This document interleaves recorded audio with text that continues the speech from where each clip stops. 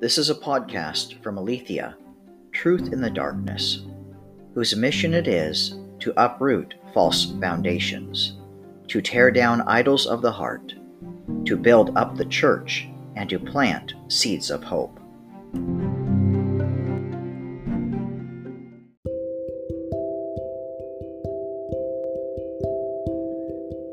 The title of this podcast is This is the Glory of God, Emmanuel, a Unique Perspective. The heavens declare the glory of God. Let us begin here. Quote, Then God said, Let us make man in our image, after our likeness.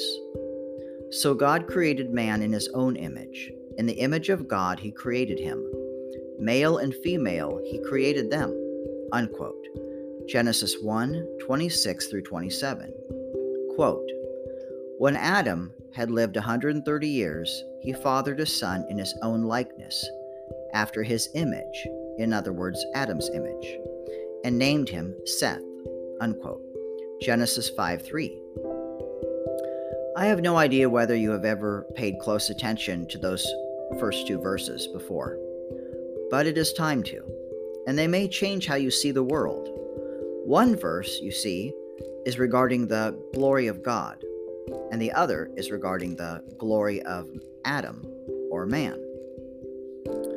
For, quote, That which is born of the flesh is flesh, and that which is born of the Spirit is spirit, unquote. John 3:6. So then, approximately 2,000 years ago, the glory of God returned to earth.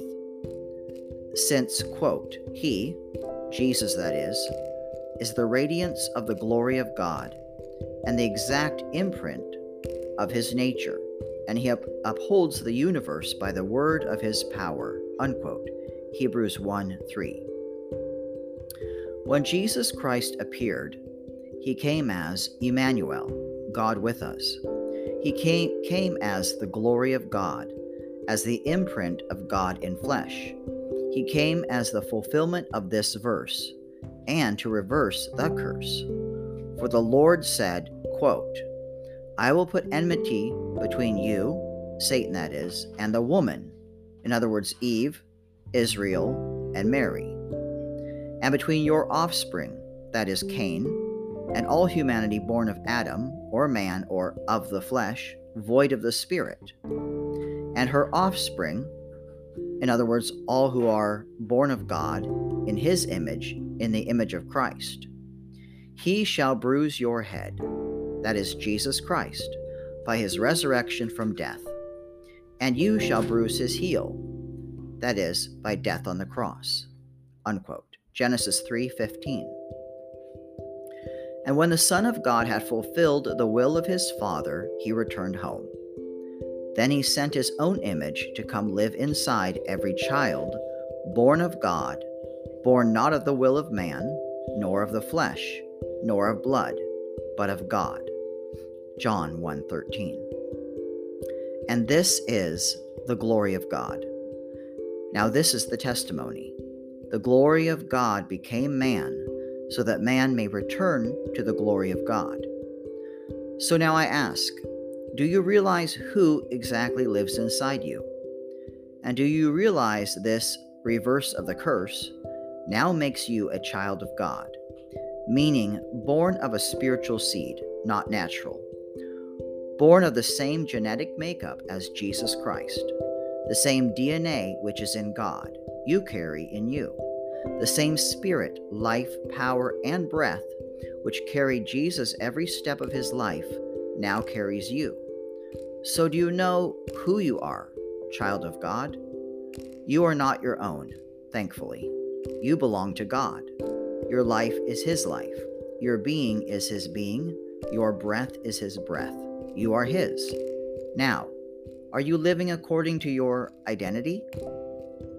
By the power of Jesus Christ in you, by the power of the resurrection in you, by the power of the Holy Spirit of God in you, this is true.